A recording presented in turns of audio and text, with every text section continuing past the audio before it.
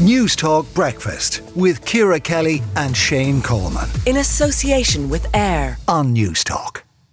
Now, 3 clinicians who work with the National Gender Service will later today brief all members of the Oireachtas on the current state of care for patients seeking treatment for gender dysphoria. And psychotherapist and author Stella O'Malley will attend that briefing, and she joins us now. Good morning to you, Stella.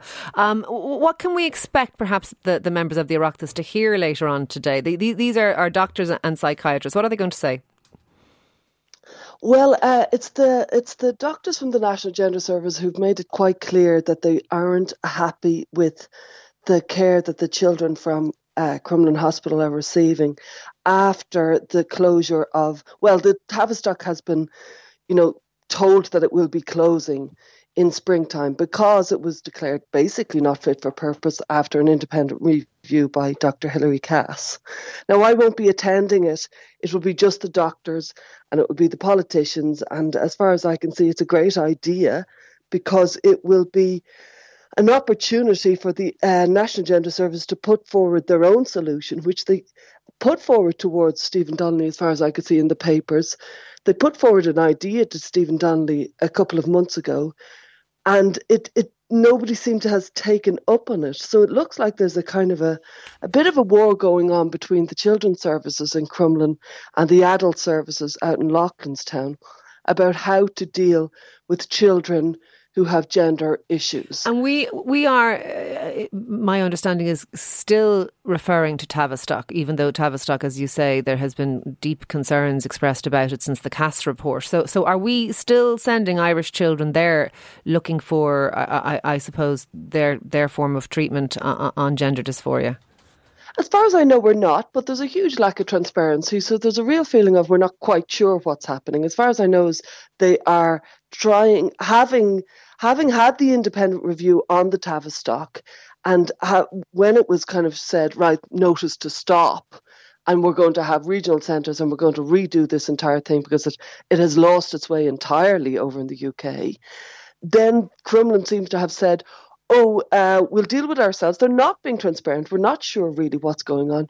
And they're talking about maybe finding some clinic, basically doing the very same idea over in Belgium. Yeah. And we have our own service. We have the National Gender Service. They're doing very well and they've been working for many years with their own model. So they weren't foolish enough to fall in with WPATH, which has been entirely discredited. That's the World Professional Association of Transgender Health. The National Gender Service have done very well. Okay.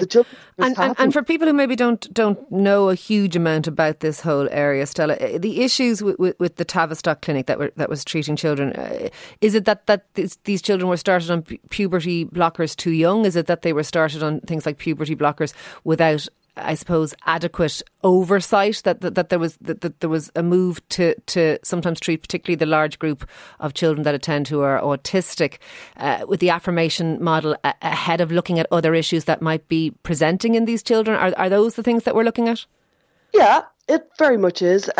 Effectively, the Tavistock slipped into following an affirmation-only model, and an affirmation-only model effectively lets the child lead the treatment, and what the child wants, the child gets. It's very consumer driven. It feels like a very consumer driven healthcare system where whatever the consumer rather than the patient is dictating what treatment they would receive. And with affirmation only, you would be on a fast track to medicalisation. You would be taking puberty blockers from puberty onwards, and that fast track when children are still forming their identities is inappropriate, I would believe. Others would disagree, but I think it's very important that we hold some space when a child is developing their identity so that there'd be other options.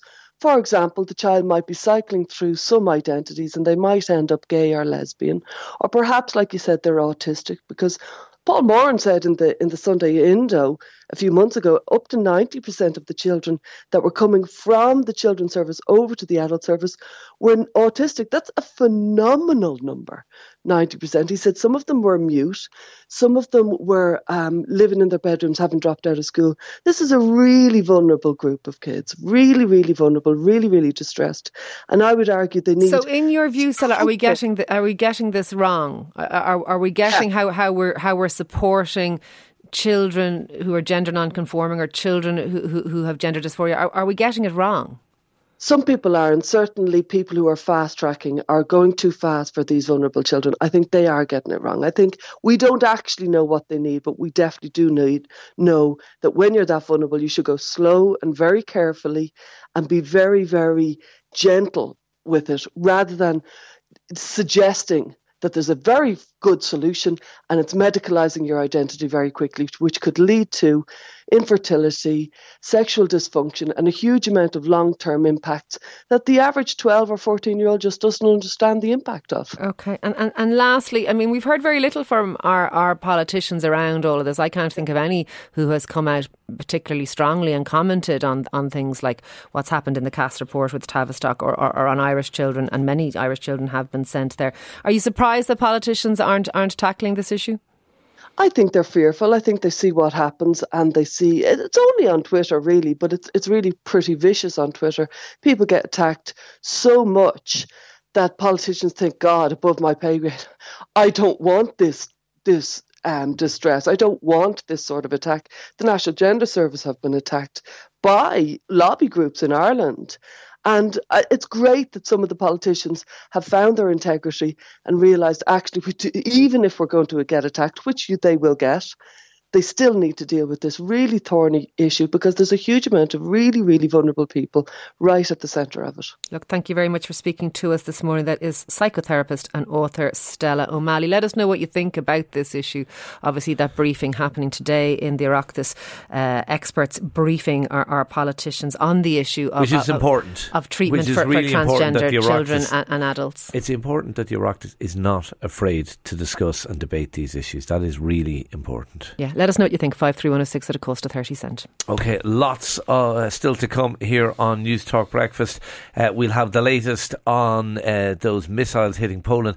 The latest reports seem to suggest that they were Ukrainian missiles that were trying to take out Russian missiles being fired, but we'll have more on that after 8 o'clock. Darragh O'Brien, the Housing Minister, will be joining us. If you want to put some questions into him, drop us a text 53106 at a cost of 30 cents. Up next up, should we watch the World Cup?